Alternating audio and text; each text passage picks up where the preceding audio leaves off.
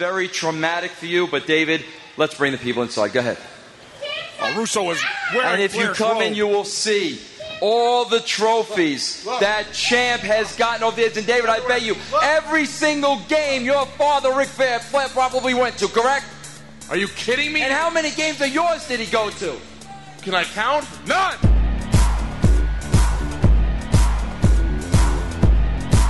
It's a slot fan! Oh! Welcome to day number 5 in the unbelievable title reign of new world champion David Arquette. The Yappa Pioneer strap match, Jack. Judy Bagwell on a pole match. You and Billy Kidman, Viagra on a pole match.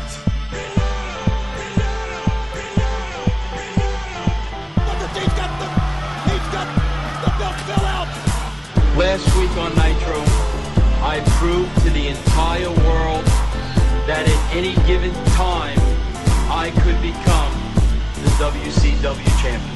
That's why this company's in the damn shape it's in, because of bullshit like this. Welcome to Keep It 2000, a joke that turned into a wrestling podcast that has revealed itself to be a psychological experiment. I am Brian Mann, and joining me is my fellow test subject, Nate Milton. Can you believe we've hit, this is our 20th episode. Can we quit yet? Will people respect the amount of time we put in? We haven't hit halfway yet, but I feel like we can really step away from this project now. I mean, I already told you, Brian, man, my date of expiration, the date I turned in my badge and gun here on the Satellite of Hate is when we hit the Battle Dome episode. So I'm in it until we see Terry Crews invade the WCW arena. So until then, you're stuck with me, Brian, and the listeners are stuck with us as well here on the universe's favorite interracial, cross-generational pop culture pro wrestling podcast dedicated to the genius, of one Vincent James Russo. Terry Crews does not show up till like November. We're midway through May. Just know that's what you're signing up for. Let's just, like, Brian, we did review America, and we stayed until the bitter end, until we got to President Trump. I'm going to do this show until we get to President Camacho. So it's Terry Crews or bust for me on this podcast. Okay, thankfully we don't have to do this alone. We do always have someone here shouldering the burden with us. And this week we are joined by our guest test subject. He is a comedian and writer whose credits include At Midnight, Comedy Bang Bang, and Funny or Die. You might know more as one half of the absolutely fantastic podcasting duo, the Doughboys. Nick Wiger is with us. Nick, thank you so much for enduring this with us. Guys, thank you. I watched WCW when I was in college a lot, and this was a real trip down memory lane in terms of how much of my college days I wasted. Like, just what a wretched run of an awful promotion this was. This was really the dregs. I mean, because I checked out before Terry Crews ever showed up. I actually didn't even know about that. But this was the year 2000 is considered kind of the nadir of WCW, yes? They were already in the nosedive in 99, but this was where all hope was lost. Right. I really, for me, it was when we started seeing on-camera Russo plus just so much David Flair. That was about the point where I was just like, man, this is, I mean, if there should be they should replace jumping the shark with putting Vince Russo on camera. Like, that should be the expression for when something has passed its sell-by date. Because it is so, I mean, I know he had a lot of esteem as a writer for WWE, I guess still called WWF then, right? Correct. That was kind of how he came to prominence. But was he ever on camera at WWF? He originally was introduced as a character named Vic Venom, who would do these, because he was writing for the magazine, and he would just play little characters. But no, he was never a full-time on-screen character in WWF. He takes up so much, he is just the protagonist of this episode, and it's overwhelming. Were you mainly a WCW fan, or were you a WWF fan at all? You're from California, and oftentimes WCW is more associated with just the South. Right. I think it was a couple of things. One was that I checked out of wrestling as a teenager, so I'd watched WWF as a kid, and that was in the 80s, early 90s. And then So when I returned to wrestling, it was via a college roommate, and he watched WCW. And then also when I was seeing WCW versus WWF, I was like, oh, these are personalities I remember, because that was their whole thing. They had this stable of these old WWF guys they'd recruited, and so for me that was partly why I latched onto that.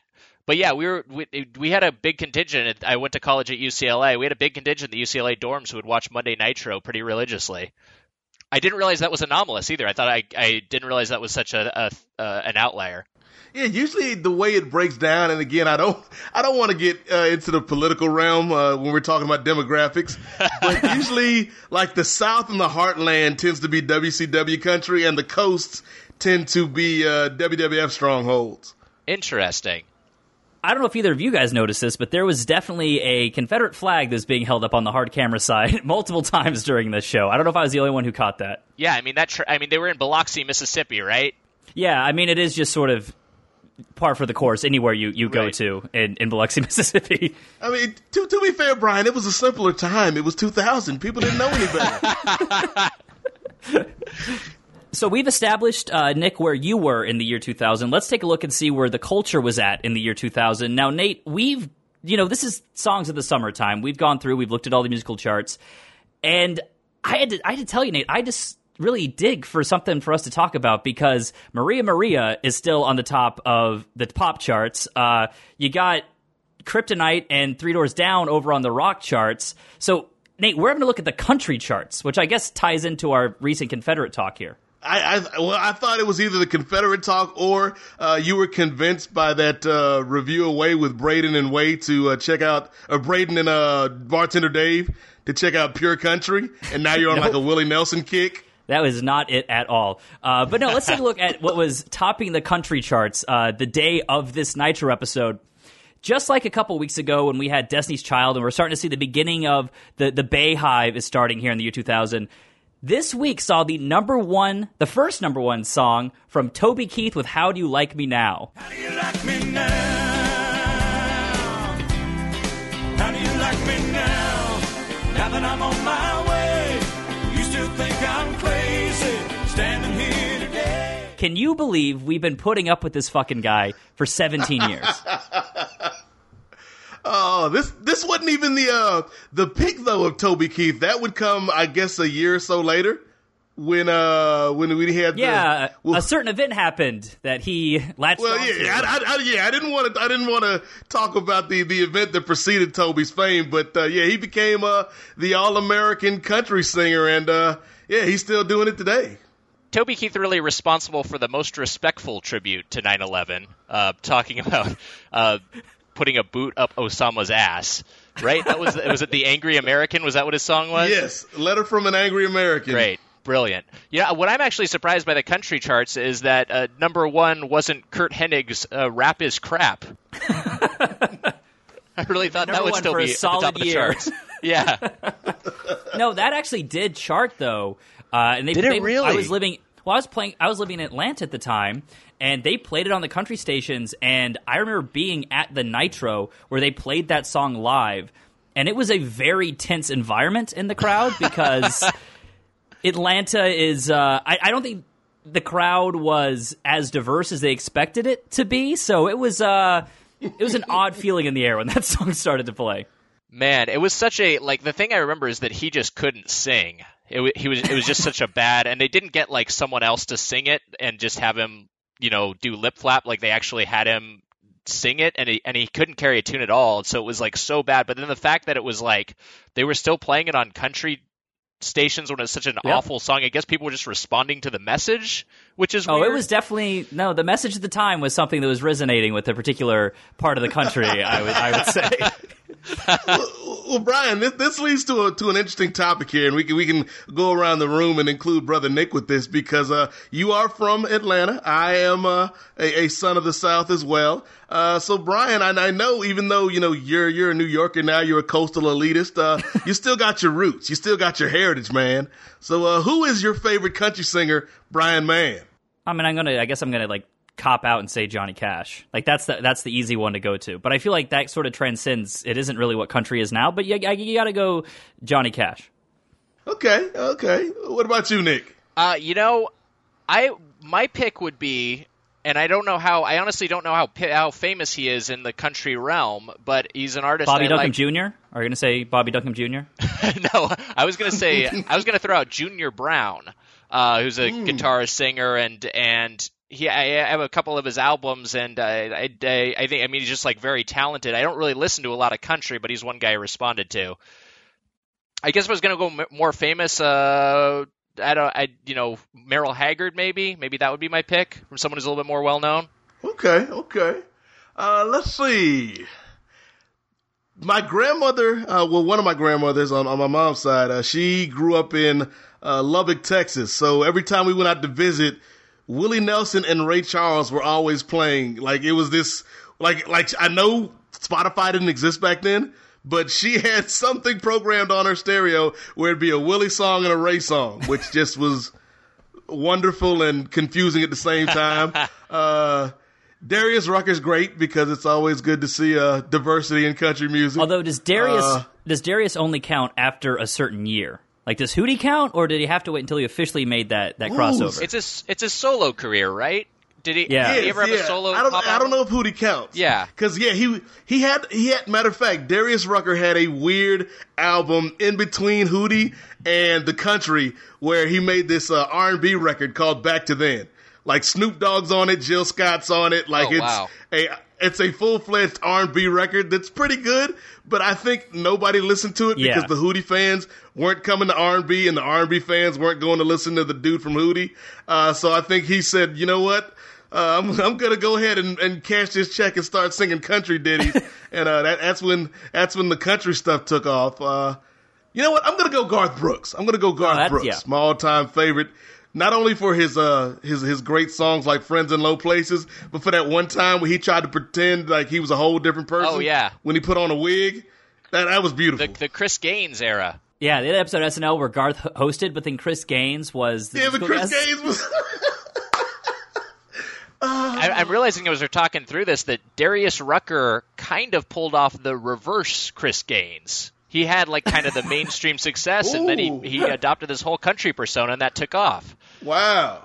We've put it off as long as we can. We actually do have to talk about this episode of Nitro, guys. So let's go ahead and jump in it. All right. I am going to show you what it's like to walk around with your humanity stripped, just like I have, Sting. Welcome to my nightmare.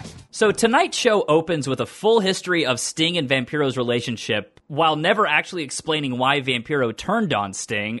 Nick, did this bring up any fond memories for you, this opening video package? Well, I really liked Sting. I remember he was one of the wrestlers of this era who I thought was always bringing it. You guys would probably have more familiarity with it. It's fresher for you, so you might have a different take. But my memory of it is that Sting was always...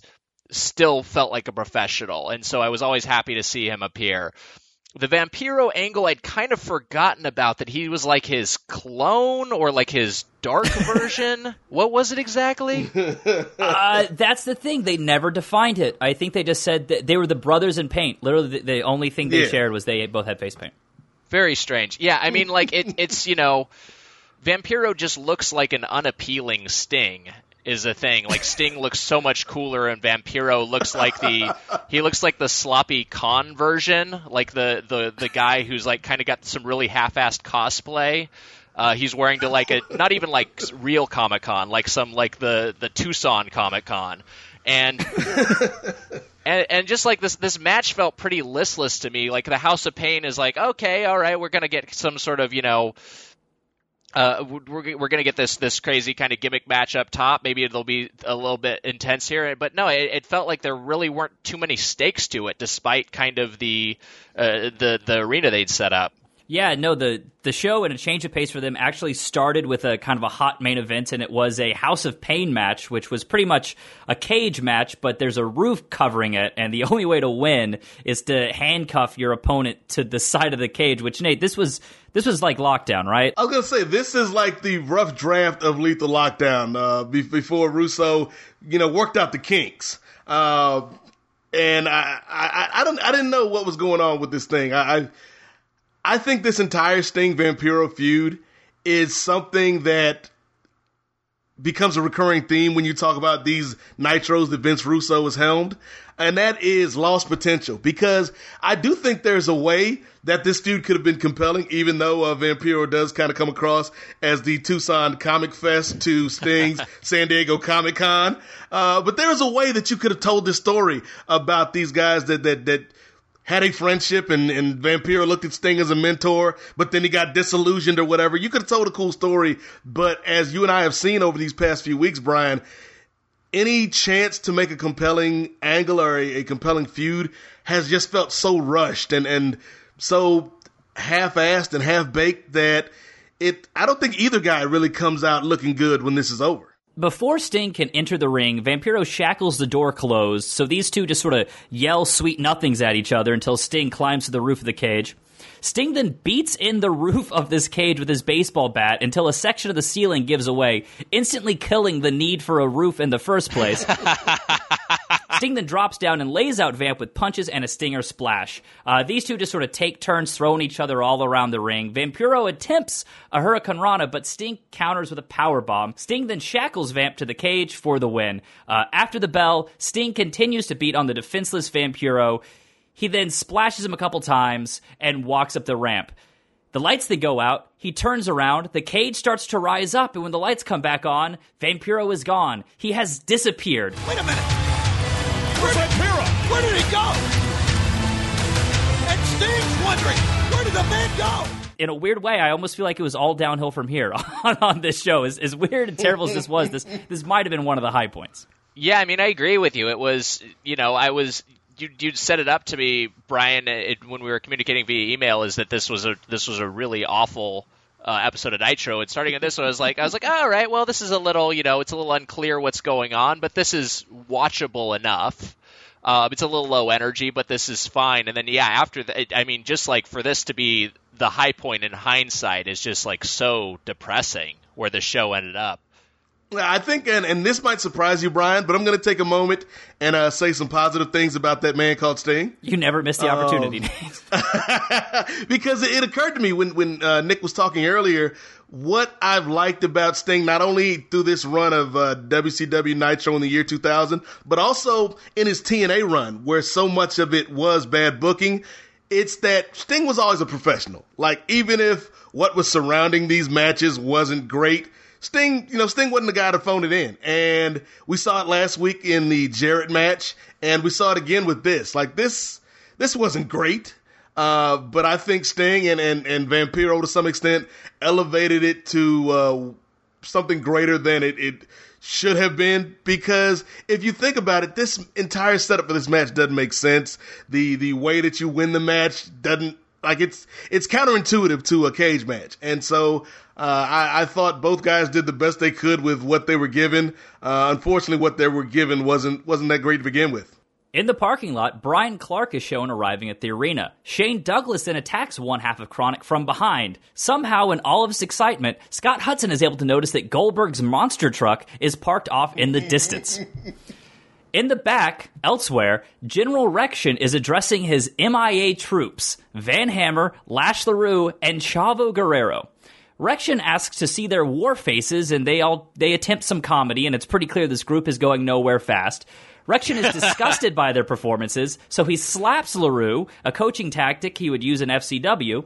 Rection then gives everyone new names. Van Hammer is now Major Stash, Lash is Corporal Cajun, and Chavo is Lieutenant Loco. Rection then introduces the new recruit, Tylene Buck, who is now going by the name Major Guns. Her entrance is accompanied by the sound of 5,000 boners from the live crowd as they popped huge for this. We have a new cadet. And believe me, they're the biggest set of bombs I've ever seen. Major Guns, fall into line.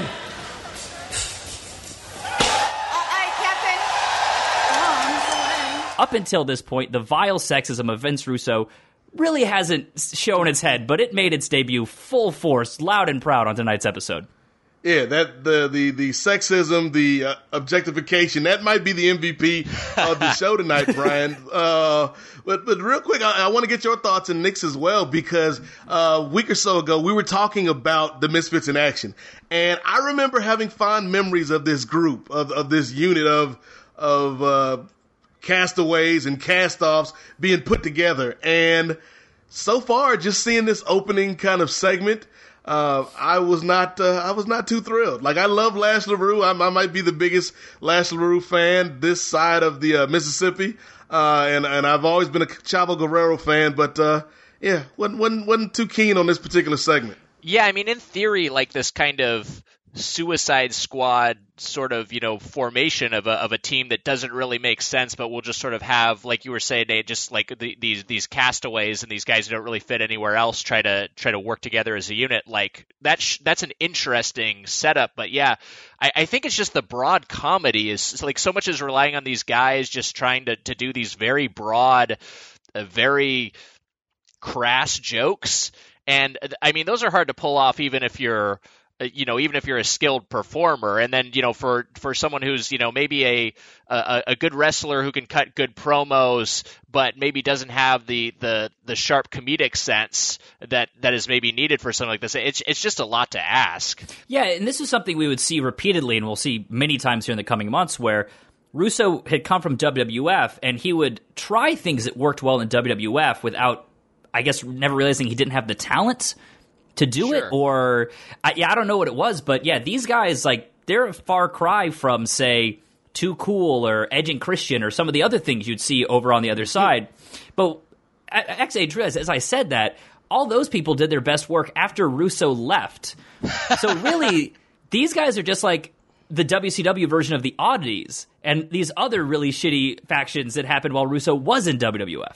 Yeah, because I was going to say, like, if you think about Too Cool or, some of those other comedy groups that were purely comedy in the WWE, I think it was a combination of, A, you didn't have Russo being so blunt with the comedy, but also the product was hotter. And I don't know if the product was hotter because Vince Russo was no longer there or if it's a chicken and egg situation. But yeah, though, like, I remember loving Too Cool and I remember loving the Misfits in action, but I bet if I popped in Too Cool right now on YouTube, I would have a fond reaction to them, which is something I did not have, at least for this segment, with the Misfits on Nitro. It's weird because what I remember of Vince Russo, and Ed Ferrara was his partner, right? That was the other guy that came on from, and I remember that being a thing at like I guess it was message boards I was reading at the time. I remember that being a thing where WCW fans were pretty hyped that this was happening because, so much of like Raw and War was like credited to Russo, and like this was this genius. This was the David Chase of wrestling. This was this guy who had this visionary way of running things, and he was going to come to WCW and he was going to take this, declining, flagging promotion and turn it around, and instead he just became this anchor and just completely sunk it. And it's really crazy how that was just so contrary to what everyone's expectations were. Well, and I think we've seen this in subsequent interviews with Russo after the fact, is that he was definitely a fan of his own ideas, and he was a fan of people that entertained him. But I don't think he was all that great at being able to look at a talent and see what they could do and what they excelled at, and maybe stepping back and saying, how can my writing help accentuate the performer rather than vice versa. He kind of gave this interview a couple years ago where he kind of famously said that this wrestler named this wrestler named Christopher Daniels had zero personality whatsoever. And Nate, I mean, you remember in TNA, he was one of the most entertaining guys in that company after Russo left because he was actually allowed to show his actual personality. And he and Kazarian were like two of the funniest people on, like they were the comedy on that show for an entire year.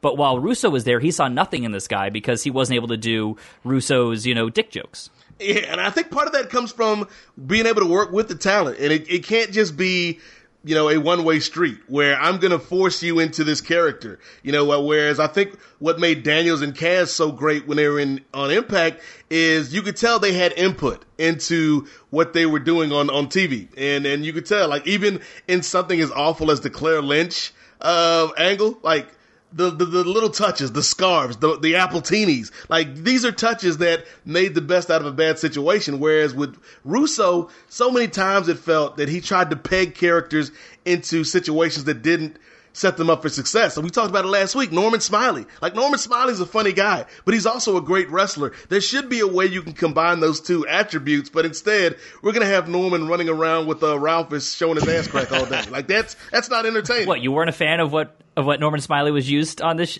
what he was doing on this episode? More of that later, guys. So, in the arena, Chronic makes their entrance with the stolen tag team title belts. Mark Madden reacts to the debut of Major Guns in the last segment by saying, "Fire in the hole." What the fuck do we think this is even alluding to, guys? I did not get this double entendre. Yeah, I assumed it was a very long road where he was suggesting some sort of urinary tract infection or something, perhaps as a result of a venereal disease he would contract because he was so horny. I don't. It's like that's giving him too much credit. I have no idea. So Brian Adams gets on the mic and he makes some lame 420 joke before calling out Shane Douglas. Now, out comes Douglas all by himself. Shane reveals that Buff has been suspended for 30 days before announcing that The Wall is his new tag partner. Now, why do you guys think Buff Bagwell had been suspended for 30 days? You know what? I assumed it was an injury, but he actually was legitimately suspended, you're saying? He was legitimately suspended for 30 days. Nate, do you know why he was suspended? I mean, the obvious guess would be something involving, PEDs. Nate, it's 2000. There's no drug test. It's 2000. well, judging by the character of Buff Bagwell we've seen on this program, how he is Mr. Steal Your Girl, I'm going to say Buff got caught with his hand in the cookie jar and was sent home.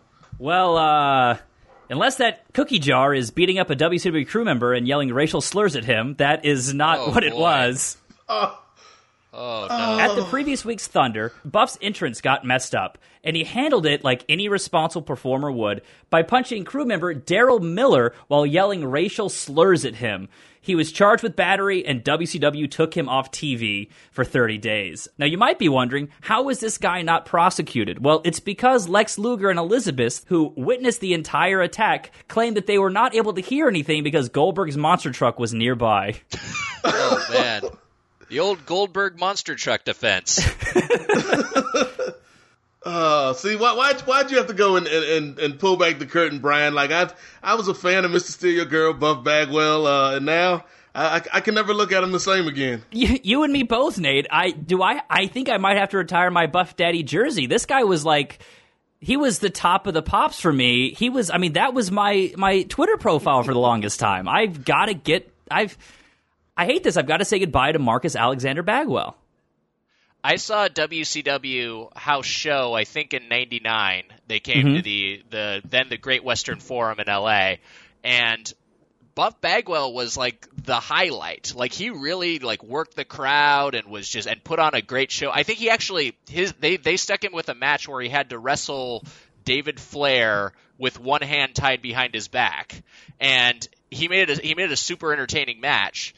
And hearing this, Buff, I'm sorry, buddy, you're not the stuff. So we now get an impromptu tag team title match. There's some brawling off the jump, but Shane Douglas just quickly abandons the match and leaves, forcing the Wall to fight on his own. And there just so happens to be tables set up all around the ring. Who would have known, guys? So the Wall puts Clark through one of them and then splashes Adams through the other. However, Chronic pretty much no-sells these attacks, goes back to double-teaming the Wall. Chronic then puts the Wall through the announcer's table, brings him back into the ring, and pins him, winning the tag team titles in the least babyface way imaginable.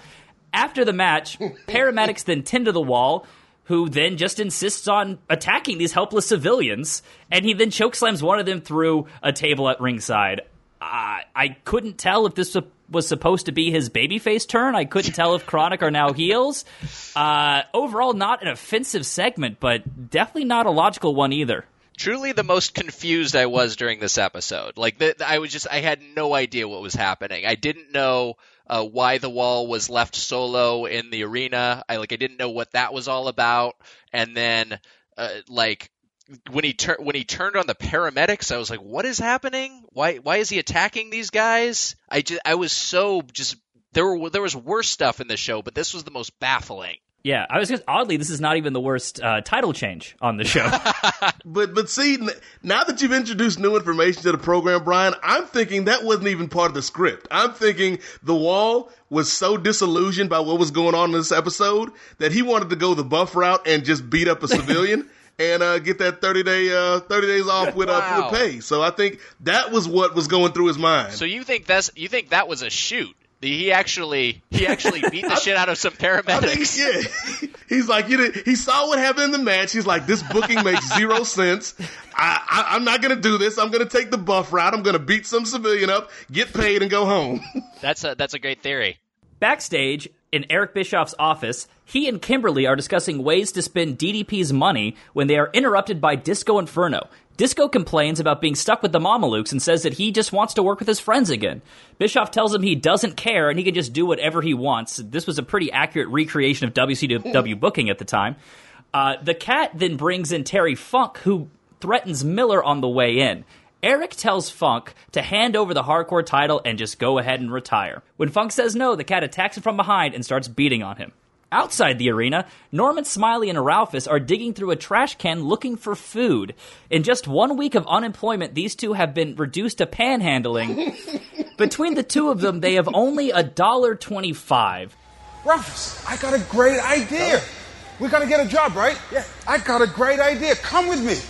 Oh, this is a great opportunity, Ralphus. Guys, how did we feel about Act 1 of the Norman Smiley Ralphus Chronicles? Man, it was. I was waiting for it to go somewhere. I was like, what? Okay, we're gonna see Smiley in a match by the end of this episode, and that it was just like these little vignettes. It was just like these little skits we were cutting to. It's just kind of I think Nate was saying this earlier, just kind of a depressing way to use Norman Smiley. It would have been so much better if we had some clues dropped along the way in the weeks leading up to the firing angle. Like maybe Norman Smiley was a little too loose with his money. Oh, sure. Maybe he, liked to throw his money around at the bars and stuff, or we've never been told that, like, this is a dude that's extravagant, or he's got a lot of women on the road, or he likes to drink. So the idea that they were digging in the trash, looking for food 1 week later in a different city, like that was the first thing that took me out of this segment. The second was, God bless Ralphus for, making the most of his 15 minutes, but I'm already done with Ralphus. In the arena, the Filthy Animals make their entrance, and they have brand new music. This is the first time we're hearing the Filthy Animals theme song. And they all have some item of plunder, trash cans, chairs. Hoovy does his juice gimmick, and Conan calls out Terry Funk for a 3-on-1 hardcore match. Funk's music plays, and the Cat drags out the beaten Terry Funk. Rey Mysterio, Hoovy, and Terry Funk then just take turns beating down on the old man. Terry Funk takes multiple chair shots to the head before MIA runs out to make the save. Lieutenant Loco flies over the top rope into the ring and nails Ray with a shoulder block. A brawl ensues. Disco Inferno then runs down and he helps the Animals. For some unknown reason, out comes Booker T in his Brooks Brothers finest. He lays out Hoovy, rolls Funk onto the juice, allowing Terry Funk to retain his title.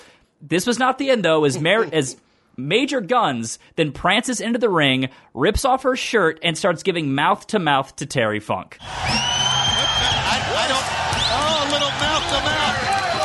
That hurts. Hey, forget healing the sick. This may raise the dead. Again, stellar treatment for our retired legend, Terry Funk. Man, I mean, so what were the allegiances here? Disco Inferno was he... Wait, who he was fighting against... He was fighting with the Filthy Animals, yes? Yes, because he decided he wanted to be with his friends again. And then Booker T came in to clear everyone out because he was protecting the legendary Funk. That was the idea, I guess? Or did they have some storyline that connected them? There was no storyline yet. I think he will be joining the MIA very soon, which... Okay. By the way, Nick, do you know what his MIA name was? No. Think of, like, the most offensive thing it could be. Okay, I won't say it, but go ahead. Yeah, his name was G.I. Bro. Oh, boy. Oh, no. Okay. I liked Booker T. I thought he was a good wrestler. I'm honestly not sure what. Did he have a good post WCW career? Because I kind of checked out of wrestling after WCW. Oh, he had the best post WCW career out of any of these guys. Oh, good. Good. He's still on commentary with WWE. Oh, great. Okay. But yeah, I always liked Booker T. And then it was like, was he injured too? Because we didn't really see him in this episode, except for that. I think he was injured. They never said. He was supposed to face Scott Steiner at the last pay-per-view. Then he was just suddenly off TV, which for WCW isn't a surprise. But yeah, he might have been injured. He might be back again. They never once mentioned why Booker T was missing time, did they? No, and it's funny because when they first did the reboot, one of the first characters that we saw kind of bristling against the authority of the New Blood and Russo and Bischoff was Booker T. And, he had the thing with Scott Steiner, and he saved Jeff Jarrett from losing the title to Scott Steiner, and they were doing some halfway decent things with Booker T, and then he just kind of disappeared, and now he's back helping Terry Funk for some reason. And, so I know where this leads. G.I. Bro is on the horizon. But I'll tell you what, Brian, you mentioned Terry Funk, and week to week, that's one of my gripes about this show was the treatment of Terry Funk. But I would argue, out of all we've seen Terry Funk endure, hand up a chicken, fighting Ralphus with his butt crack, like this might have been the best week of work for Terry Funk. Right. Yeah. Oh, and he was on his back the entire time. Yeah, this might be the easiest payday for Terry Funk, and he got a kiss from Major Gunn. So, it's all in a good night's work. I was talking to my buddy. Oh, just real quick, I was talking to my buddy Mike Carlson, who's a huge wrestling fan, before I recorded this, and he brought up that they were doing this Terry Funk was like he's too old to wrestle storyline in like 2000. That was basically it, right? And he's still wrestling. he was 56, and they were doing that. And now he's like 73, and he's still like he's either wrestling or making a comeback, right? Yep. He still does appearances. I don't know when his actual, because he would come back and WWF 6 years after this, and he was definitely still doing indies a couple years ago. So yeah, I don't know when the official he had to set it down, but I think he still makes appearances at shows. Yeah, it's crazy. Outside, a white limo arrives in the parking lot, and an angry Ric Flair gets out. In the background, we again see that Goldberg monster truck. Somehow, Norman Smiley and Ralphus have found their way into this building. They don't have tickets, they don't work here, but they are backstage. The two find a rogue popcorn vendor, and they beg for a job selling popcorn. This was Smiley's ingenious plan. Not calling Vince McMahon or Paul Heyman, but rather just slinging snacks to the crowd for an undisclosed fee. Sir, all we need is a chance. We want to sell popcorn for you. You want to sell popcorn? Yes, we need a job. You want a job selling popcorn? I promise you we'll do our best. You think you can handle it? I know we can. It's a serious business. I know it is, If I sir. didn't need the help, I wouldn't consider it. Fine, you guys got the job. we got Here's job, your Robert. shirts, okay? You get one chance. If you screw up, forget about it. Here's your boxes here. Thank you very much. Keep it clean, okay? And don't eat the profit. Did we need the first segment to get to this place? Maybe if we just started here, Right. I could accept it a little bit more. Well, yeah, it would have made sense if, like, at the start of the show, or even in the middle of the show, they had something earlier today, recorded at the arena with Norman Smiley talking to the popcorn vendor. But no, not only did we have them outside digging through the trash, but now we have Norman Smiley and Ralphus walking up to a popcorn vendor in the middle of a show that has already started, where popcorn has already been sold, getting a job. So, Brian, man, I can believe a lot of things that professional wrestling tells me to believe on this TV screen. I do not believe that somebody at this arena in Biloxi was so understaffed that he hired these two men off the street to sell popcorn at this event. He is a terrible small business owner. If he did not have a backup plan of how to distribute his product up until this point. Yeah, it would seem like the bulk of his sales had already concluded. I mean, he was just what was this area he was standing in? It was just sort of this, not like, I guess he was the backstage popcorn vendor. He didn't look like he was in an area that crowds were traveling through. So, just selling exclusively to talent. Right, yeah. Just selling to the boys. Yeah, hope Lex Luger is hungry. It was just so bizarre, and then that I guess he's just hiring them on the spot. I didn't understand what was happening. Wait a minute, Brian. It's all making sense now, because didn't we review an episode of Nitro where the catering table consisted of a garbage bag full of popcorn? Yes, it was just popcorn. So maybe this is a step up now. We've gone from garbage bags full of popcorn to honest to goodness popcorn vendors. That was part of the problem with the Russo era, is that, the talent was so unhappy because all they were being fed backstage was popcorn.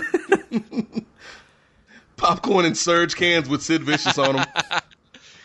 We go back to Bischoff's office, and Flair bursts in and demands to see Russo. Eric says he has no idea where Russo is, so Flair leaves, and Bischoff tells the Cat to go warn Russo that Flair is looking for him. Back in the arena, Chris Candido and Sonny make their entrance. Candido says that they're the first couple of sports entertainment and challenges any other couple to a match for the Cruiserweight title. This brings out Crowbar and Daphne, who I don't think are a couple. Nate, just last week and later in the show, David and Daphne are still together. So are we being told that Crowbar and David and Daphne have some sort of polyamorous relationship between the three of them? Hey, Brian, this is the year 2000, man. Don't hate on love, man. Love can blossom in many forms. Crowbar was introduced basically because David Flair was so bad in the ring, right? Oh, yes, that was the practical reason. Yeah. Yeah, so they basically just needed someone who could actually wrestle, and so they brought Crowbar on. And so, yeah, then it was just like, because it would make more sense if they're going to be coupled for it to be David Flair in this match, but they were just like, oh, well, that's not going to be an option. It was really, yeah, this was, was this one of the more baffling title change you were referring to, where this Cruiserweight title match suddenly became a mixed tag team match? It was very strange. Yeah, it was just one of those things where Russo would do a thing to just get a rise out of himself, I guess. Crowbar and Candido start things off, and Candido lands a pretty decent head scissors takedown. Miss Hancock then comes down the ramp for her endless talent crusade. She's showing up once again. The women get involved, and so Crowbar, the babyface, lifts up Tammy for a suplex, and Candido just stands there and doesn't do anything, but then Tammy reverses it into a roll-up for a 2. Candido then tries to slam Daphne, but she kicks him in the nuts, the first of, I think, about 24 low blows on this show. Then gives him a DDT, but only gets a 2. They then brawl to the outside, some shitty chair shots are thrown around. Miss Hancock then gets on the mic and promises Tony Schiavone a treat tonight. She then takes her hair down and begins dancing. Crowbar, hypnotized by the sight of a woman's bare leg, starts walking up the ramp to her. This allows Candido to attack Crowbar from behind. Back in the ring, Daphne rolls up Tammy for the 3 count. After the match, the ref hands the belt to Crowbar, who hands it to Daphne to put on him. However, Daphne decides that she is the champ. So, as of the end of this match, Daphne and Crowbar are co-cruiserweight champions. Nate, this segment wasn't over, but let's talk about this before we continue. Nate, this has to be worse than the Oklahoma win, right? I mean, as terrible as that was, at least it was part of a larger story, and they at least built to it. Yeah, this seemed like a remix of a bunch of different angles that had taken place in different companies. I think, the having Crowbar and Daphne as co-champs, it certainly alludes to when Chris Jericho and Chyna were co-champs in the WWF, but also just the structure of the match itself, where you had Crowbar and Daphne against Candido and Sitch. It felt like an off-Broadway version of the matches that Candido and Sonny had in ECW against Dawn Marie and Lance Storm, which were infinitely more entertaining. So it just felt like we're going to take some inspiration from here and take some inspiration from there, and the sum will be lesser than the inspiration. And I didn't like this match. Again, it's sad looking back at these things, because I think Chris Candido had potential. He might not have been a top guy in this company, or he might not have had the potential to be a top guy in this company, but he definitely could have been a solid mid-carder. And I don't think he ever, the first night we saw him on Nitro might have been his best night, because it's been all downhill since then. Yeah, I mean, for me, this was, aside from just being confused watching it, it was just the Miss Hancock entrance really kind of bummed me out, because it was like, okay, we're actually seeing some women wrestlers in the ring, and then it kind of gets undercut with just this, after the last presence of where we've seen a woman in the ring is this, is the Major Guns resuscitating Terry Funk via boner, and then now we've got this now we've got like, we actually got some women wrestling in this mixed tag team match, but then we bring out Miss Hancock to just sort of do this seductive dance and I guess make them too horny to fight. I don't know. I feel like so much of this was like Russo just projecting his own like, okay, this is how guys think. Like guys are so horny all the time that if a sexy woman is around, they just can't function anymore. Because that's what my worldview is. Because it was just so the Miss Hancock thing was just like, it wasn't justified and it was confusing. And then it just also just took you out of like what otherwise could have been an okay match. I just realized that accidental boners factored into 2 finishes on this show. This wasn't the only one. There's another one later. Right. So, like I said, this segment was not over because a very unhappy Ric Flair then makes his way out, and he beats up Crowbar, the guy who just became Cruiserweight Champion. He throws him out the ring, and he gets on the mic, and he calls out Russo. We then show the production truck where Russo is shown telling the crew to play a tape. In the ring, Flair continues to call out Russo while warning him not to play the tape that he has. We then go outside where Sting, duffel bag in hand, walks out of the arena. I guess his shift is over for the night. Sting walks to his car, which is on fire. It should be noted this company lost $63 million this year. Back in the ring, Flair looks totally confused as to why that footage of Sting was just shown. I'm guessing the crew legitimately fucked up and played the wrong footage because they then go to a second pre-tape, this one from the Flair household. David Flair, Daphne, and Vince Russo are shown arriving to Ric Flair's home for an exclusive expose. Here it is, the Flair estate, everybody. Look at it. And here behind those doors, come on, camera, the all-American family lives inside. Of course, not you, though, David, because you are an outcast. David complains that he was always the outcast and that his father never let him ride in the family's limo. Russo and David then enter Flair's bedroom, and Russo jumps on Space Mountain. David complains that he was never allowed to go in the family pool, instead being forced to swim in a creek in the backyard. This is their swimming pool. You see their swimming pool? You see it? This is my swimming pool. That little creek, that polluted, filthy, shark-infested creek, that's the only place you were allowed to go, right, David? The only place I've been allowed for years. Russo puts on one of Flair's robes and goes into Reed's room full of trophies. Meanwhile, David is forced to live in the basement in an unfinished room. Russo gives David a hug and tells him that he loves him.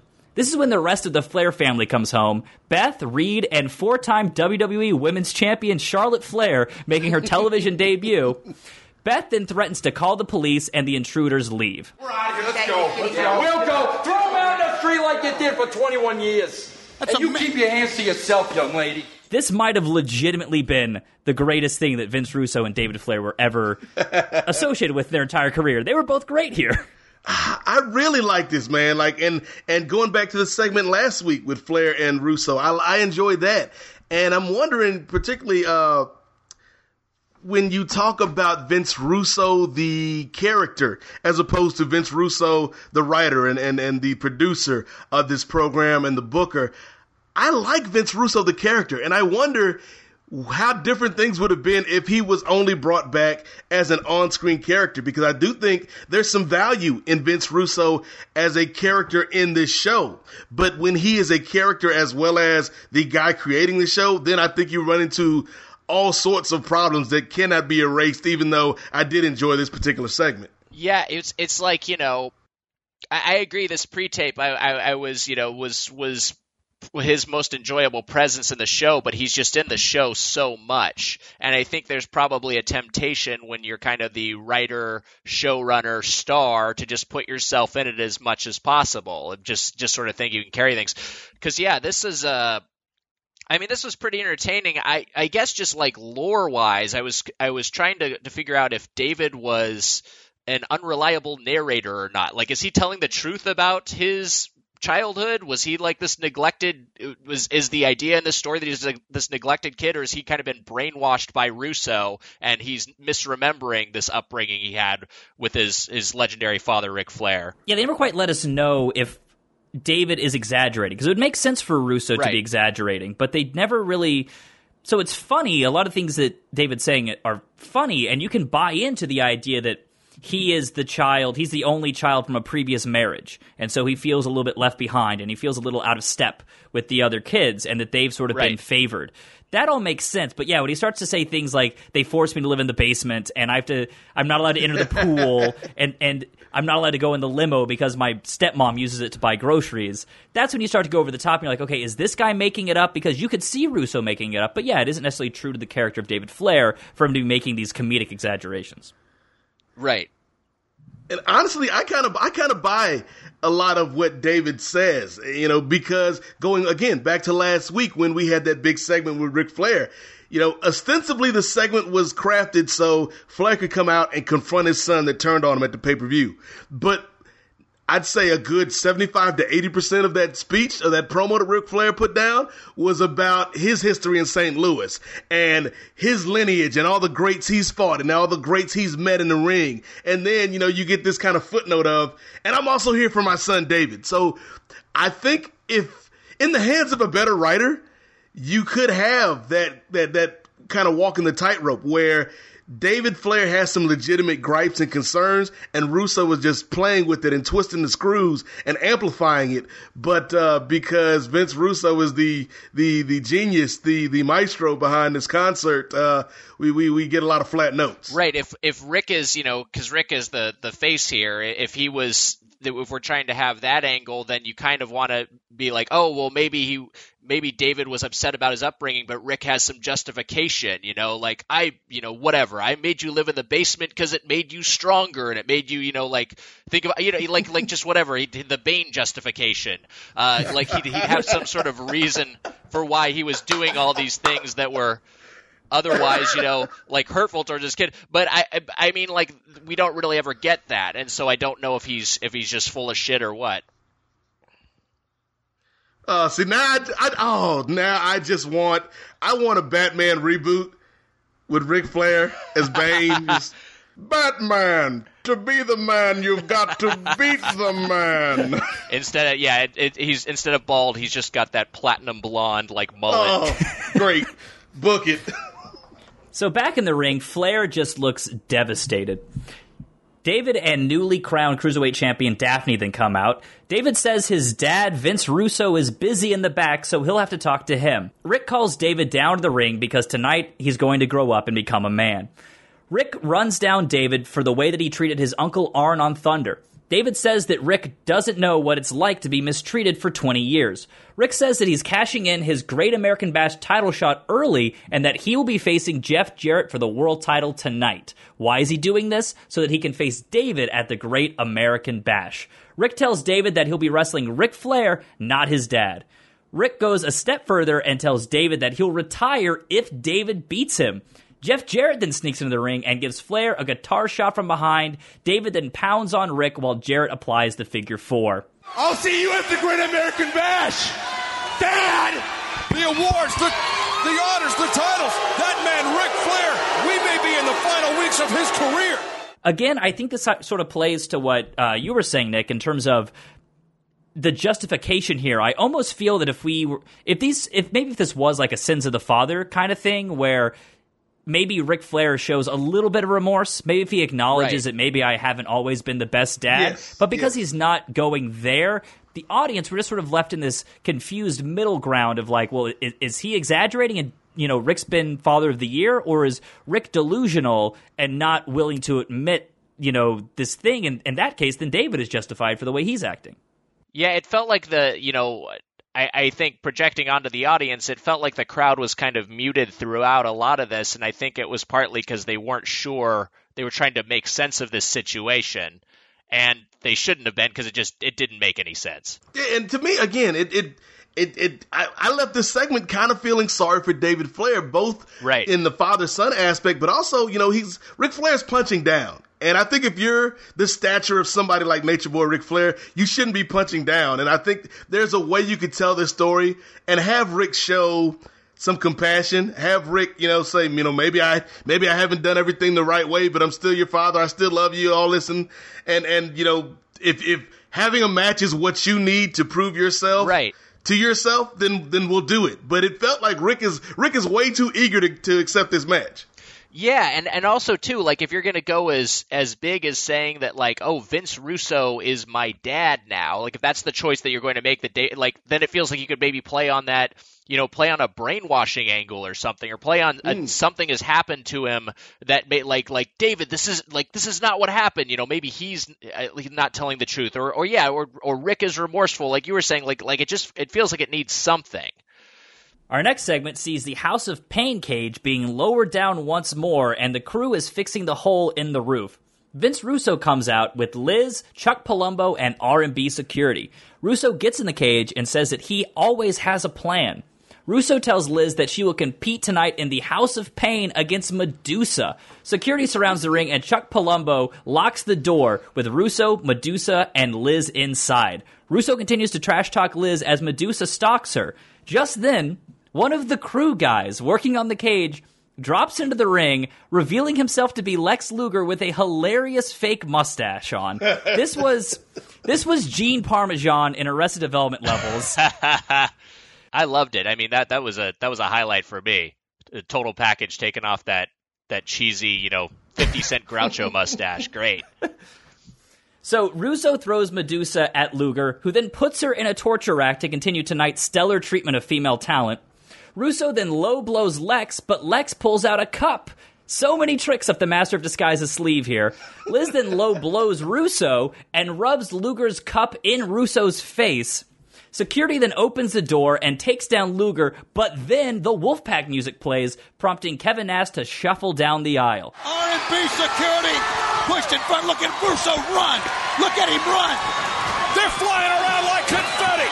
Kevin Nash is taking apart the entire R&B security force. Nash teases a powerbomb onto Medusa, but Mike Awesome jumps him from behind. Lex Luger picks up a pair of bolt cutters and chases off Mike Awesome. Nash then gets on the mic and challenges Mike Awesome to an ambulance match tonight. Awesome accepts. So much shit happened in this segment. One of the issues why we're seeing Vince Russo so much on this show, and he said in interviews, is that he just felt like so many of the WCW talent couldn't cut decent promos, so he kept inserting himself into angles. So the feud here is really Lex Luger versus Chuck Palumbo, but because he doesn't trust Chuck Palumbo to cut a promo, Chuck's just standing by a steel cage door while all this other shit goes on and... Yeah, doing nothing. Yeah. He was just literally standing guard. This show, and the more you talk about it, with Vince Russo's involvement, it felt to me like this is a show that really could have used managers. Sure. Because there was no need for Vince to be all over this show. Like, Was Sonny Ono still available? Sonny was suing them at the time. Yeah, Sonny. Look, Ernest the Cat Miller should be a manager for somebody. Right. Medusa. She's not a great talker, but she's a better talker than Chuck Palumbo. Have Medusa talk for Chuck Palumbo in this segment. And it was also too. It was looking back on it because the Kevin Nash run in and then the Mike Awesome coming in. So that was just like to set up that ambulance match later, and it made me like it was just like that was so. It felt like that was a. It was like the end of Return of the King, where it was just like we had this ending where the R&B security force they stepped in for Russo, and it was kind of like, oh, the bad guy won. It's just like, oh man, that's the end of it. But then Big Sexy comes in and clears the ring, and then Mike Awesome comes in and beats up Big Sexy. It was just like, wait, what were those doing there? Like, I feel like you could have just edited those out and found some other way to justify this ambulance match, because it just made this big bloated confusing segment. Backstage, Mean Gene is standing with Scott Steiner and his freaks. As far as Russo's foreman, who he's got me wrestling tonight, if he was close enough, I'd shove it up his ass. Matter of fact, you tell Russo. No, I'll tell Russo.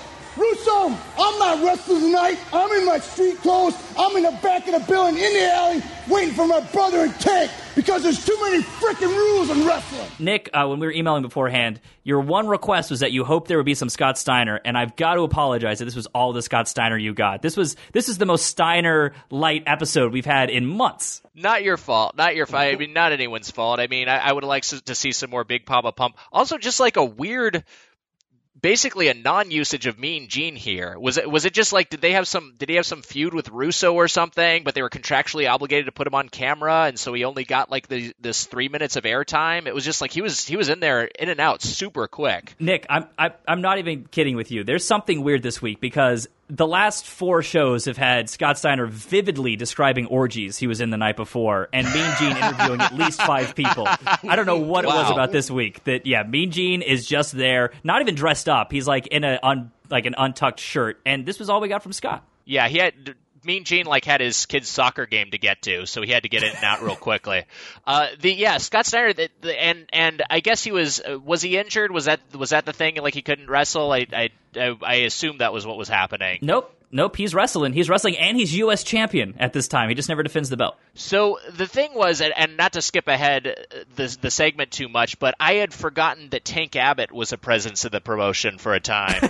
And that was a guy where, looking back and looking at how some of, some MMA fighters and certainly a lot of amateur wrestlers have made the transition to wrestling, to pro wrestling. It really seems like Tank Abbott should have worked. I'm just he has a distinct look. He has kind of this persona and the stare down, but why did he never really take off, or why did he not really go anywhere? Was it just he just didn't have the grappling skills? I mean, for one, I think the look is shit is part of the problem. Okay. And he's missing his front teeth. He's got that huge belly. He's awful on promos. And I mean, as we've been able to see these last couple months, it's just start and stop with the way they push this guy. There was one episode earlier in the year where they booked him really strong for the episode to face Sid Vicious, and then he taps out to the guy in 5 minutes. So it's been a start and stop. They were getting behind him just recently. He was murdering innocent people around the ring, and then he lost to David Arquette. So part of it's just start and stop with the way that they've been booking him. But Nate, if I'm not mistaken, I feel like Tank Abbott is the most divisive presence on the show in terms of how guests fall. Tank Abbott and maybe going forward, Buff Bagwell. But still, one of the best segments of this entire run of Nitros in 2000 to me, Brian Mann, was the sit-down interview they did with Tank and Mike Tenay. I thought that was a great way to present this guy. But what did it lead to? A match with a jacket on a pole against some dude we've never heard of, Big Al. And then, you get to Tank Abbott, holding up the show. And then he leaves the next segment later after saying, I'm not going to leave until I get what I want. He didn't get what he wants. He just leaves anyway. Then he loses to Arquette. And it's a combination of things. He's not a great promo. His one effective move, that right-hand punch, has never looked good to me in the time that we've seen him on the show. So I think there's a packaging issue, there's a presentation issue, but there's also, maybe more importantly, a booking issue. I think there was a way that you could have made Tank Abbott a believable badass on this program, but at every turn, when they could have made the right decision, it seems like, for the most part, they made the wrong decision with him. Ralphus and Norman Smiley are then shown selling boxes of popcorn for $1 each, which might have actually been the only money WCW made on this show. We go backstage, and it's now time for our impromptu street fight. Now, this really wasn't so much of an alley they were meeting in, as it was just 2 electrical boxes behind the building. Rick and Tank approach Scott, but Scott's freaks hit Rick with a 2x4 from behind. Rick chases the women behind the electrical box, and they're never seen again, so who knows what the hell Rick did to them back there. Rick and Tank then double-team Scott until the Goldberg monster truck arrives one more time and drives over 6 conveniently placed cars, causing Rick and Tank to run away in fear. Again, this company lost $63 million this year. It's interesting because once you brought it up, Nick, I can't stop seeing it now. Again, this was a segment where this should have been this street fight that we're paying attention to, but then it's instantly overshadowed by presumably Bill Goldberg showing up to destroy some people. We don't even know whose cars these are. These could have been some innocent fans. That could have been the popcorn vendor's car for all we know. Yeah, some dad of 5, took his kids, spent his hard-earned money to take them to go see WCW Monday Nitro. He gets out and his Subaru Outback is just flattened by Goldberg's car. What the hell? The idea here is, so Scott Steiner, Rick Steiner, Tank Abbott, the match was so abbreviated is what made me think that there was an injury or something they were covering for, because they bring out that monster truck really fast, and the Goldberg's monster truck was I mean, it was like that Itchy and Scratchy and Poochie episode of The Simpsons where they're just like, they never get to the fireworks factory. I just was like, when are we going to get to see Goldberg? And they keep teasing the monster truck, and we see the monster truck throughout, and then Goldberg never comes. It never pays off. It's so ultimately unsatisfying looking back at it. Goldberg's monster truck, Brian, man, for the second week in a row.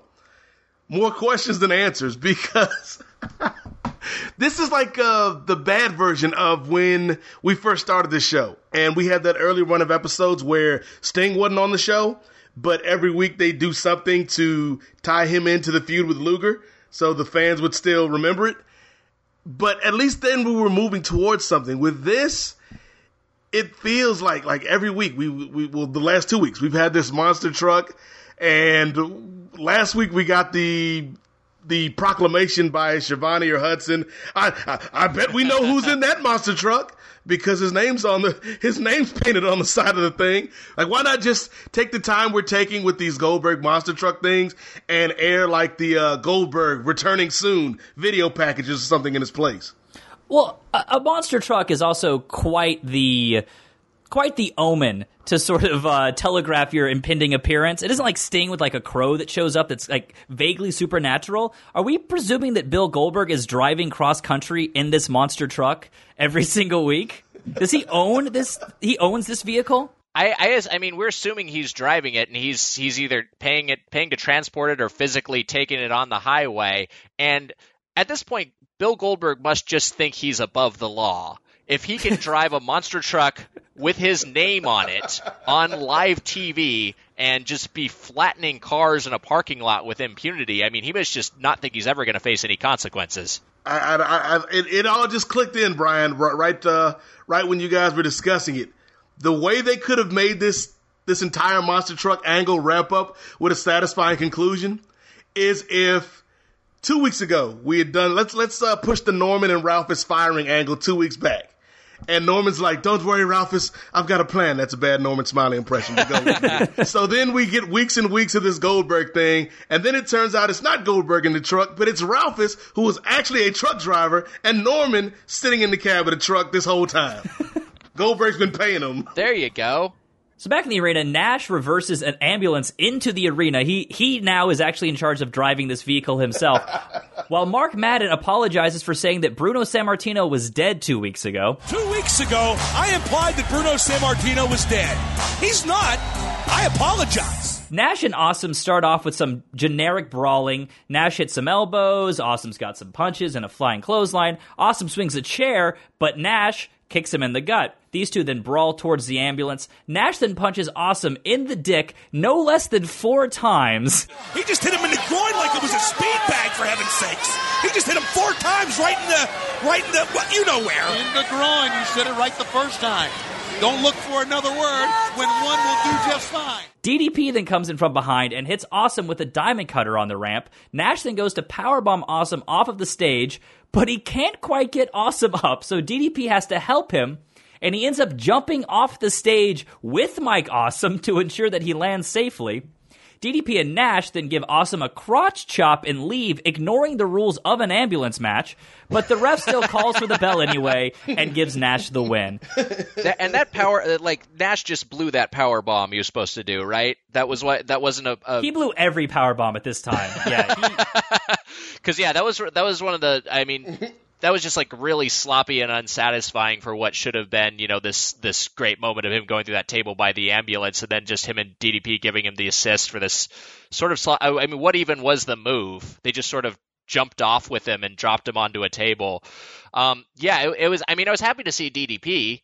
That was fun to see him show up. But this match. Yeah, you're right. I didn't even think about it until now that the ambulance match was just completely. They didn't abide by those rules at all. Well, Nick, one of the things I always like to, see where our guests are at in terms of this time period is when it comes to Mike Awesome. And you mentioned earlier, you'd watched some WCW when you were in college out there in California. How much, if any, ECW were you able to see? And if so, did you have any thoughts on one Mike Awesome? Because I have been saying it for weeks. Like, I think he's another guy that's sorely underutilized in this current incarnation in WCW. I never watched ECW, So, when an ECW guy would come over, that would be, I know certainly the hype behind them, but I wouldn't have any personal experience having watched them. But yeah, I like Mike Awesome, and yeah, I felt like he could have, in a different era, he could have maybe been used more effectively, because he certainly, got some skills and got some charisma, and he's got a great name. I mean, Mike Awesome, that's great. Outside the arena, FUNB Hulk Hogan shows up in his midlife crisis muscle car 90 minutes late to the show. Hang on! We know who this is! Hulk Hogan is here! Back at the popcorn booth, Norman and Ralphus celebrate their 30 minutes of hard work having sold all of their popcorn. Ralphus has a piece of popcorn stuck in his teeth, and we get a disgusting close-up of his mouth. This was hardly the grossest part of the segment, though, as Ralphus then dug his hand into his ass before reaching into the popcorn machine. The owner of the popcorn stand then returns and fires the two of them on the spot. Get out of there. Did you see what he just did? No, what happened? Did you order extra butter? I know I did. No, I didn't. He had his hand in his ass and he put his hand in the popcorn. This whole part's contaminated now. He's new at this. I'm out of business. You guys are out of here. Forget about it. Get out. Get away from my popcorn. You're fired. You're gone today. Well, you're fired now. Forget about it. You're out of here. Man, what a journey. I mean, the guy who played Ralphus, just such a degrading role, fundamentally. Just like you're this toothless fatso, and we're gonna show your ass crack as much as possible. Are you in? And he's like, yeah, I guess. I mean, it just like to be relegated to that on camera. It's just, I don't know. It's just so thoroughly degrading. What's the more demeaning WCW side character, Brian Mann? If you were a performer, which role would you rather have, Ralphus or Al Green as the dog? Well, Al Green's lasted longer. Right. For one. But Al Green also had to drink out of a toilet. Yeah. So I think I would choose Ralphus. Back in the arena, Eric Bischoff, Kimberly, and the Cat make their way out. Bischoff, in his mom jeans, challenges DDP to a fight here and now. Page comes out and says he doesn't need any backup because Ernest Miller is a pussy. Wait for it. Cat. Got a huge applause from the audience. You're a pussy, Cat. DDP enters the ring and beats the crap out of the Cat and Bischoff. Cat eats a diamond cutter, then Bischoff and DDP brawl around the ring. Kimberly lands a weak chair shot on DDP, and the Cat nails him with a spin kick. This then leads to the surprise return of Sid Vicious. Sid gets a huge pop, comes down, and just stands on the apron waiting for a tag. Despite this not being a tag match and there being no rules or referee present, DDP, though, plays along and decides to tag in Sid for no reason. Surprise, surprise, Sid pivots his hips and he chokeslams DDP instead. He is with Bischoff, despite having been stripped of the world title by Bischoff a month ago. This unexpected heel turn then causes Hulk Hogan to instantly appear and chase off the heels. Bischoff tells Hogan to stay in the ring because he is a dead man. This was like 4 different segments, and I felt very differently about each of them. What a way to drop the ball on a guy who actually got a pop when he came out.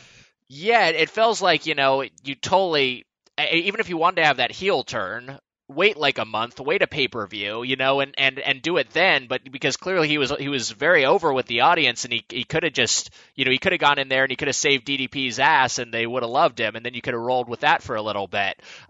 It was just such an abrupt and unjustified heel turn. Also, just I think part of the issue with Russo for me is that he's coexisting with Bischoff, and they're pretty redundant. Like, they're both kind of like these kind of corrupt, cartoonish commissioner, overseer types, and I know they certainly have different roles behind the scenes, and they have slightly different roles on camera, but they're kind of redundant. And then even like the Kimberly Page arc with Bischoff is kind of redundant with the David Flair arc with Russo in a slightly different way. It's kind of like I'm taking this beloved wrestler's loved one and recruiting them to my side. They're kind of doing the same thing. So yeah, a lot of Russo, a lot of Bischoff, and not a lot of stuff from our better in ring performers. And when I was watching this segment, Brian, I was just thinking what could have been, because Sid Vicious, he's got his limitations in the ring, but you and I have seen through this run, man, Sid Vicious can do some good things when he's in there with the right person. And I was like, man, how great would a Sid Vicious Mike Awesome feud be in WCW in the year 2000? Instead of Sid Vicious and now teaming up with Bischoff, and then on the other side, Kevin Nash and Mike Awesome. Like, I would love if they just switched dance partners. But the other thing is, I think Bischoff is another person who is really good as an on-screen character, but he does feel redundant, like Nick was saying, when you have Russo filling a lot of the same shoes, playing a lot of the similar notes that Bischoff's character is playing. The one thing I do like about the Bischoff side of things, as opposed to the Russo side of things, is with Russo, we've got the David Flair stuff, which just confuses me. Whereas with Bischoff, we've got, if not clear motivation from Kimberly, we've got a clear purpose. Right. In terms of her wanting to be the star. And it's all about me. So I think at least that side of the, taking a loved one away from somebody, that story is a lot more clearer and a bit more concise for me than the David Flair, Russo stuff. Yeah, and you mentioned with Sid, like maybe Sid could have turned a month down the line. I think if there had honestly just been 30 minutes buffer, like if we'd had Sid return and then built to a match that he then returned in later, and as good as I think a Mike Awesome Sid program would have been, I think a Mike Awesome Sid tag team would have been really great. Like if you had those two together and they were like the really big muscle for the new blood. The new skyscrapers. Yeah, exactly. Yeah, that's exactly what I'm thinking. And, to put our fantasy booking hat on for a second here, maybe you do a thing where we announce that Sid and Buff, or Shane and Buff, have been stripped of the tag titles. Chronic is still owed some match, so they're going to get a shot at the vacant tag titles, and they're going to face a mystery team from the New Blood. And Mike Awesome comes out, and then he reveals his partner, and it's Sid Vicious. And then you have Chronic versus Mike Awesome and Sid Vicious, and you've actually built to it. We're not necessarily getting Sid turning heel because he's just returning as a heel, and that's kind of a surprise. But that maybe could have been one way to do it. But Brian, I really like your pitch of having that be a tag team versus Chronic. The only thing I'd say against that is then we would have lost the wonderful element of the Wall beating the shit out of a bunch of paramedics for no reason. Oh, no, we still could have just done that. Like, right, we just cut backstage to Wall beating up paramedics. Yeah, he's just pummeling first responders, they're just hanging out. Backstage, Bischoff is with Kidman and Horace Hogan, who was forced to join the New Blood on Thursday, meaning this is now our third storyline where a family member is forced to turn on their family member. Bischoff says that Horace will be facing his uncle Hulk tonight, which doesn't please him. With the announcement of Horace versus the Hulkster, it is now time for the Hogan Bump Challenge. Let's get ready to rumble!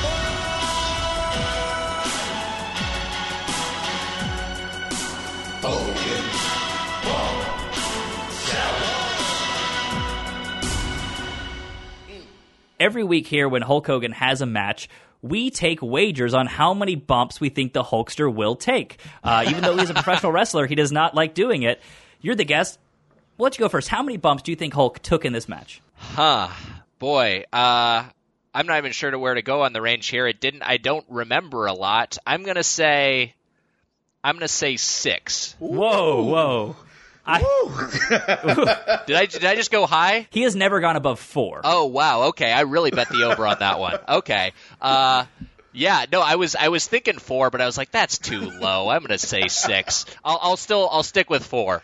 Oh, see, Hulk Hogan is very much the Vin Diesel of this show, and Vince Russo's booking is fast and furious. And with Vin Diesel's character Dom, it's not about friends, it's all about family. And since Horace is family, I'm thinking Hulk might be a little generous tonight. So I'm not gonna go as high as 4. I'm not gonna go crazy here. But I think we will see a Hulk take some bumps for his blood. I'm gonna say the Hulkster takes. Give me 3 bumps. Okay, you're going to say 3 bumps. I've decided to sit this one out, Nate. I think moving forward, I'm going to sit the Hogan bump challenges out because I do know the answer, and it's an unfair advantage. So I won't say, but all I will say is that both you guys, you win over by quite a bit. Wow. With 3. Bischoff's on commentary, and the bell rings, and we're told that this is actually a 3-way match with Kidman, so I wish they'd kind of let us know that earlier. essentially the story of the match is that Horace is standing in the ring doing nothing while Hulk beats up on Kidman. On the ramp, Hulkster whips Kidman as the audience chants "kick his ass." Kidman begs Horace for some help, but the younger Hogan does nothing. Kidman and Hulk then brawl around the ring, and Billy then lands a low blow. They get back in the ring, but the Hulkster just hulks up right again. Kidman lands another nut shot and tries to leave the ring, but Horace grabs Kidman and throws him back in the ring. Bischoff gets on the apron and is then punched by Horace. This brings out the Filthy Animals, who all run into Hulk Hogan's fist. Both Hogans then get chairs and clear the ring of the Filthy Animals. It seems that Horace is strongly a babyface. This, however, leads to Tori Wilson making her entrance, which causes Horace to lose all control over his bodily functions. The horny Horace then whacks his uncle with a chair from behind and gets the pin. Now, it should be noted that Hulkster rolled forward after this chair shot, meaning that he did not take a single fucking bump in this match. That's an accomplishment in and of itself. You got to give the Hulkster props for taking the big fat goose egg in terms of bumps. So, it stayed binary. It stayed 0. Nate, though, I think you win because you went lower here, buddy. Oh, I will take this this technical victory, a Pyrrhic victory, if you will. It's a Pyrrhic victory because yes, I did win, but I also had to watch this match in order to win. So, but I'll take it, man. A win's a win. Was when Horace was just standing there, was the idea he was conflicted, or was he just he was just waiting it out? I couldn't. He was literally just standing in the ring most of the time. I guess we were just playing with the idea that he was not going to fight because the thing was he had been forced into New Blood on the most recent Thunder. Sure. So is that he was reluctantly doing it. He wasn't going to do their bidding. He punches Bischoff, but then, titties show up, and all of a sudden he has to attack his uncle who raised him from birth. Once again, just someone having their total perspective immediately changed by a woman standing nearby. Oh, there's a woman wearing a dress. Now I'm so horny. I'm going to betray my uncle. It was so weird. Even the lead up to that was just confusing, where he was just, because I didn't quite see Horace being super conflicted in terms of what he was doing. Like, they didn't want to commit to him being reluctantly fighting Hulk, so they just had him not doing anything, and it was just a very strange stage picture. Yeah, it's like Tori Wilson came out. I might be wrong, but I think he literally licked his lips before hitting his uncle with a chair. He put a bow tie on, and it started spinning. And then his tongue just sort of unfurled out of his mouth and rolled down his chest, and then his eyes bulged out of his head, and you heard an awooga sound. Steam came out of his ears.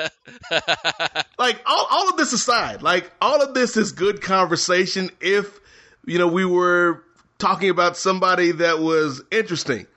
But when has Horace Hogan ever been shown as somebody that the fans were interested in or invested in? I could see if this were maybe Luger, maybe somebody that Hogan had an affinity with, but even other than maybe the Flock. Was that the last time? Was Horace in the Flock? Horace was in the Flock, but this was the first time I think Horace has ever been pushed as a singles act at all. That's how.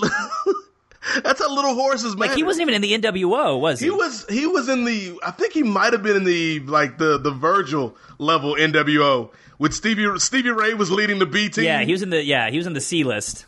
But Horace Hogan, he's not a sympathetic character. I didn't feel anything for him being forced into this group because I never really cared about the Horace Hogan character to begin with. Not just now looking back, but even in 2000, this wasn't something that gripped me. Oh man, what is Horace Hogan going to do this week, guys? He doesn't really have enough of a strong persona where you feel that sort of connection to him. Well, I think it speaks to Russo's desire to have. He knows the big moment he wants to build to, but he doesn't know how to pave that path. And we're seeing it in all of these storylines. We're certainly seeing it in the David Flair storyline where the dots just aren't being connected properly. And we haven't ever seen Hulk and Horace have any sort of affinity on screen. Even when they're in the NWO together, they never had any actual bonds. So if there had been something where we had maybe seen them bonding at some point, we've never even seen them arrive at the arena together. I guess Hulk doesn't allow Horace to ride in his sweet muscle car. There's been no there's been no bond that's been established between these two other than us being told that they have the same last name. I mean, he doesn't have the look of the Hulkster. He doesn't have the charisma of the Hulkster. He's just a guy that you look at and you instantly feel, oh yeah, you're in the biz because you're related to someone famous. Right.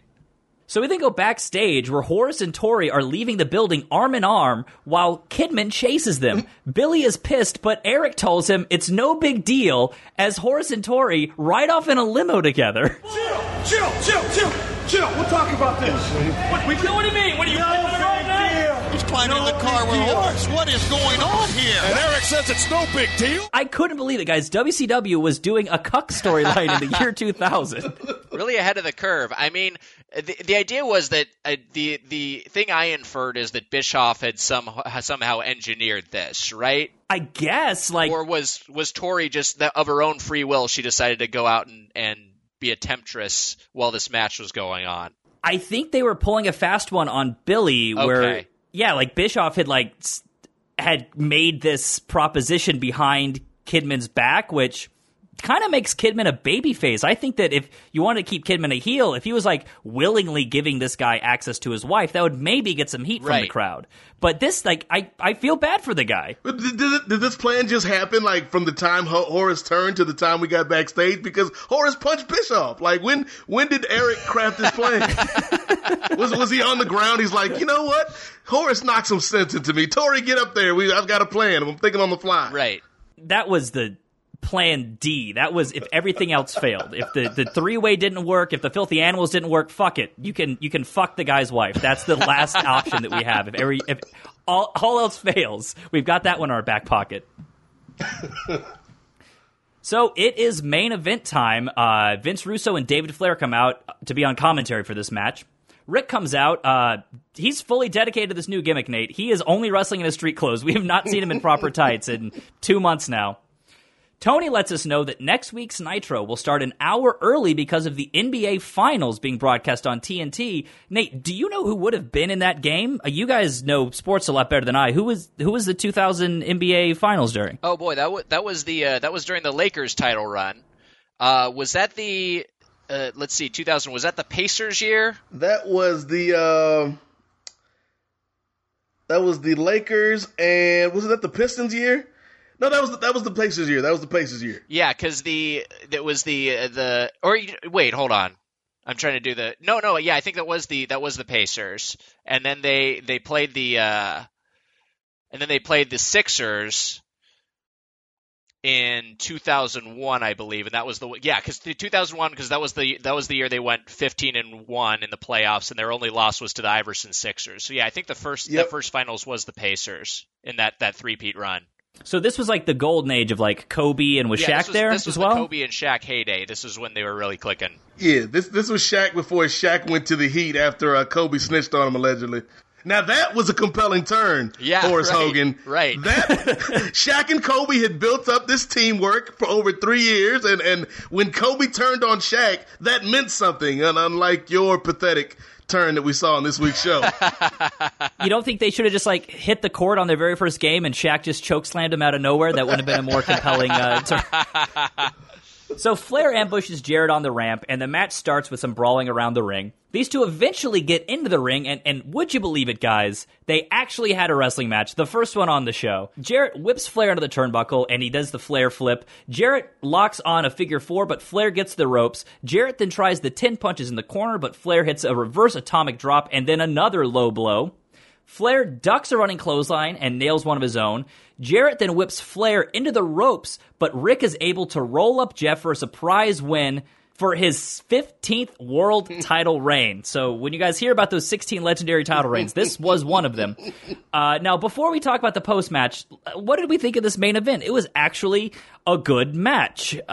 It seemed weird that this was the most of Jeff Jarrett. Jeff Jarrett's going to be losing the title. He didn't even cut a single promo on Ric Flair all night. We had tons of time for Ralphus to sell popcorn, but we had no time for the world champion. That aside, these two had good chemistry, and it was good. It was an actual good wrestling match. Yeah, I mean, it was kind of, this was bookended with some pretty competent matches. The first one of the night with Sting and Vampiro, and then this one. I mean, they were this was pretty fun. And I like Jeff Jarrett. I think I remember my friends at the time, my college roommate's girlfriend was like had a crush on Jeff Jarrett, and so she was like super into Jeff Jarrett, and so that was like I remember in our household that was a guy who was like talked about a lot. But I think I think he's a good wrestler, and I think he's a good heel. And I always liked the guitar smashing, like gimmick. I always thought that was a fun little thing he played around with. So yeah, I thought this was a pretty good way to end the show. That's not saying much given the dearth of the quality of this particular episode, but I mean it was pretty good. Again, it goes back to what Nick was talking about with that opening match with Sting and Vampiro. Sting's a professional. Flair's a professional. Jarrett's a professional. So when you got guys going in there, even if they're in street clothes, that were born into this business and have performed at the highest of stages, you're going to get a decent match. And Jarrett is somebody that I've always said, I don't think he's the best guy on any show that he's on, but he's always competent. He's always solid. He can cut a decent promo. He can work pretty much with anybody you put him in there with. And so this was, it was shorter than I would have liked. But I guess by 2000 WCW standards, this was, a marathon. This was an Iron Man match. But yeah, I would have liked, maybe 4 or 5 more minutes of this thing. But, considering what we've watched leading up to this, this was a good way to end the show. On commentary, David Flair is pissed for some reason. I mean, you'd assume he'd be happy. He now has a world title match at Great American Bash. Jarrett lays out Charles Robinson with a guitar shot, and the heels then pound on Rick. Wolfpack music hits, and Nash power walks his way down to the ring. Nash nails Jarrett with the title belt and powerbombs Jarrett through the ring. Yes, absolutely through the ring. This is 2 weeks in a row that we've destroyed the ring in the main event. Nash gives the belt to Flair and raises the champ's hand in victory. In the back, Bischoff tells Shane Douglas that he and Russo will be missing Thunder, so Shane Douglas is in charge of Thunder this week. Nate, I'm so glad we don't watch the Thunders. The show then ends with Flair holding the belt with pride in the ring. We finished this show, and it was fairly terrible. Brian, if you would have told me before we started this show that 1 week would come where I would be looking back fondly at the David Arquette title reign, I would have called you a crazy man. It took less than a week for you to think that. Going through this show, I could have used some David Arquette on this particular program, man. Yeah, I mean, David Arquette is an actor, and so, he can do his best to sell some stuff, and I mean, that has its value in something that is basically a performance. Yeah, I mean, to me, a lot of this was just so directionless, but overall, I mean, the main issue I had with this, as someone just being dropped back into it after a 17-year hiatus, I was just so confused by everything that was happening.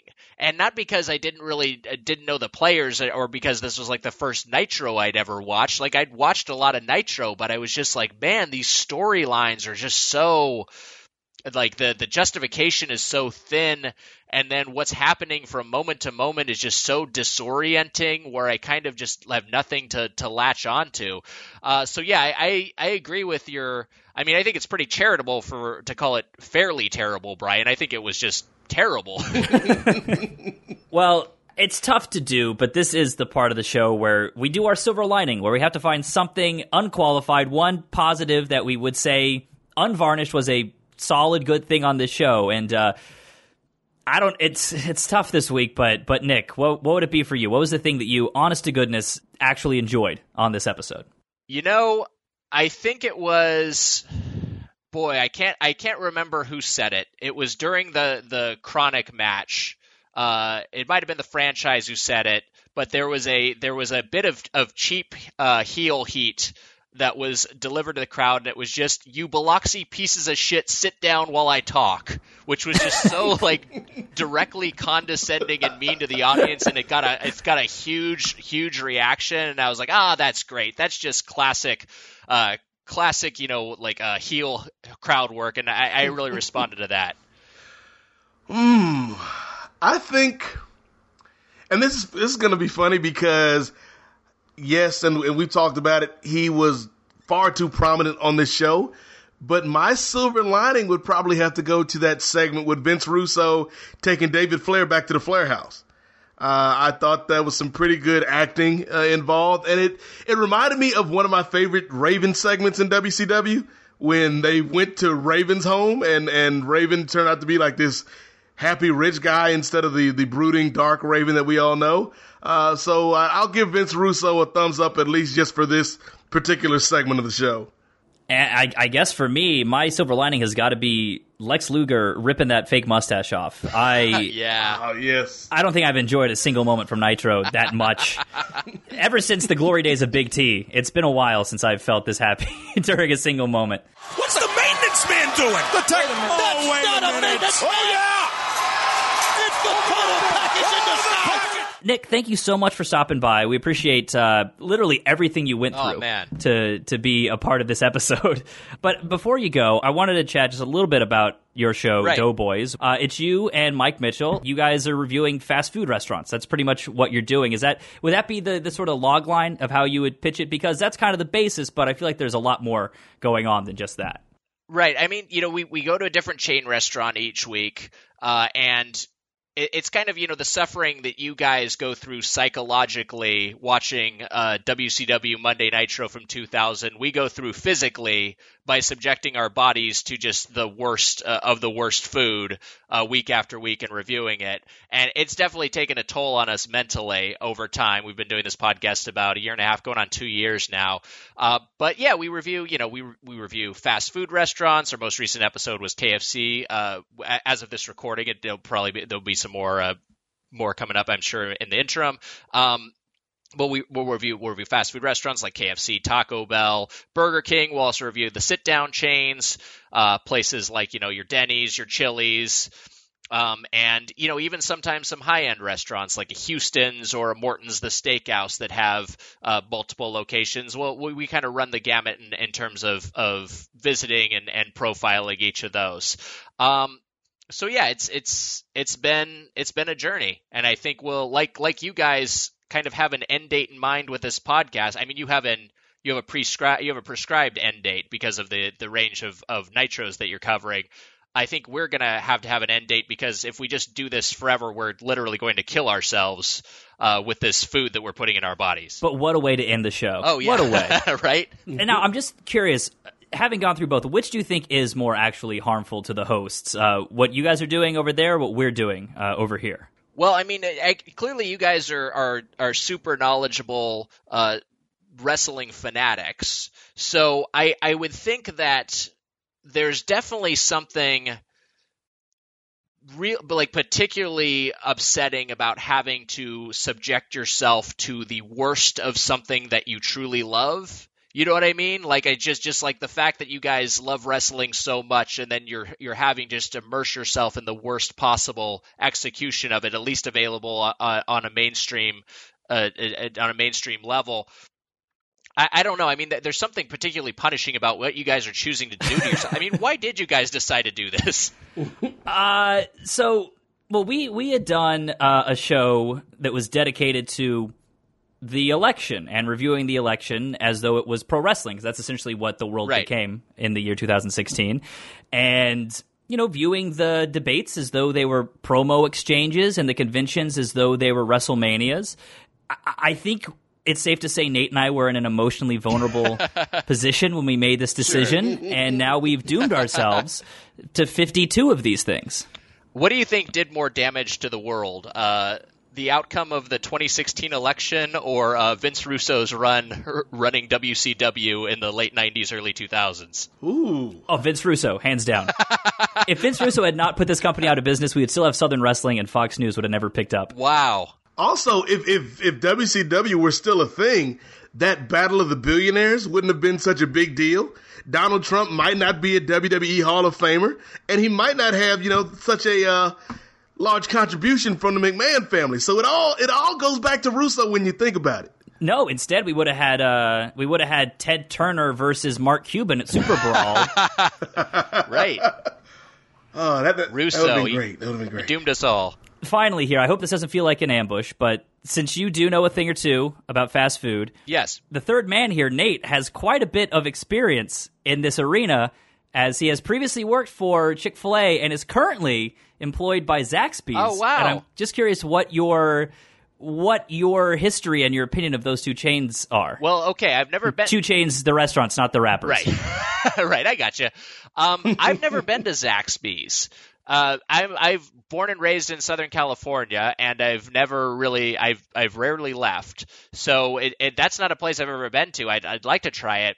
I'm a big Chick-fil-A fan. You know, I mean, it certainly has some controversy. Although I think when you know, I feel like when you really kind of investigate that, it's kind of how much of that is the official corporate stance, how much of that comes from, you know, the leadership. It's always one of those things that's kind of, I think you can kind of make that delineation as a consumer in terms of whether or not you want to go there.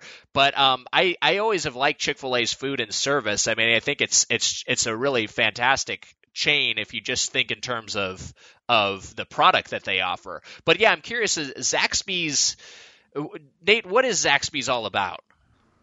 Well, it's hard to describe it, Nick, because as most of our listeners would know, at least those in the American South, Zaxby's is indescribably good. Okay. No, I'm not getting paid for this corporate endorsement. Right. But no, Zaxby's, to me, it falls somewhere in between a Chick-fil-A and a Buffalo Wild Wings in terms of the menu offerings. Like Zaxby's is all about chicken tenders, chicken wings, chicken salads. So yeah, I would say it's on par with a Chick-fil-A, but also there's delicious wings of all variety of heats and flavors. That sounds fantastic. That sounds great. I mean, like, you know, next time we are and Zaxby's is open on Sundays, so that's a plus there you too. Go. Yeah. For us heathens out there. Hey, sinners got to eat too. Yeah. Well, Nick, thank you so much again for coming on. Real quick, where can the listeners find you on social media? And then also, you guys got some tour dates coming up as well. Yeah, you know, my podcast, Doughboys, we on social media, on Twitter, @DoughboysPod, but I think you can just check out our episodes. We have new episodes Thursdays on feralaudio.com or wherever you find podcasts. So yeah, check that out. It's a real dumb podcast we've been doing for a while, but you know, if you love to eat, and a lot of people do, maybe you'll respond to it. Perfect. And thank you again to the listener for completing another experiment with us. If this was your first time listening, a full archive of the show is available at fightnetwork.com and liveaudiowrestling.com. And if you've got feedback, you can send it on over to keepit2000pod@gmail.com. And if you want more of me, I'm at Brian Maxman all over the internet. Now, Nate, as always, go ahead and let people know where they can find you and give them the good word to hold them over until our next trial. Yes, well, shout out as always to the listeners for tuning in this week and downloading the show. We appreciate your support. Also want to give props, or should I say points, to Brother Nick for his involvement with us in this experiment this week. And I think I'm going to leave us with the wise words of a man who never existed, and that is the one and only Chris Gaines. And I'm going to tie it back to WCW and maybe the world at large. Maybe it's the movies. Maybe it's the books. Maybe it's the government and all the other crooks. Maybe it's the drugs. Maybe it's the parents. Maybe it's the gangs or the colors that they're wearing. Maybe it's a fashion. Maybe it's a trend. Maybe it's the future or Vince Russo. Maybe it's the end.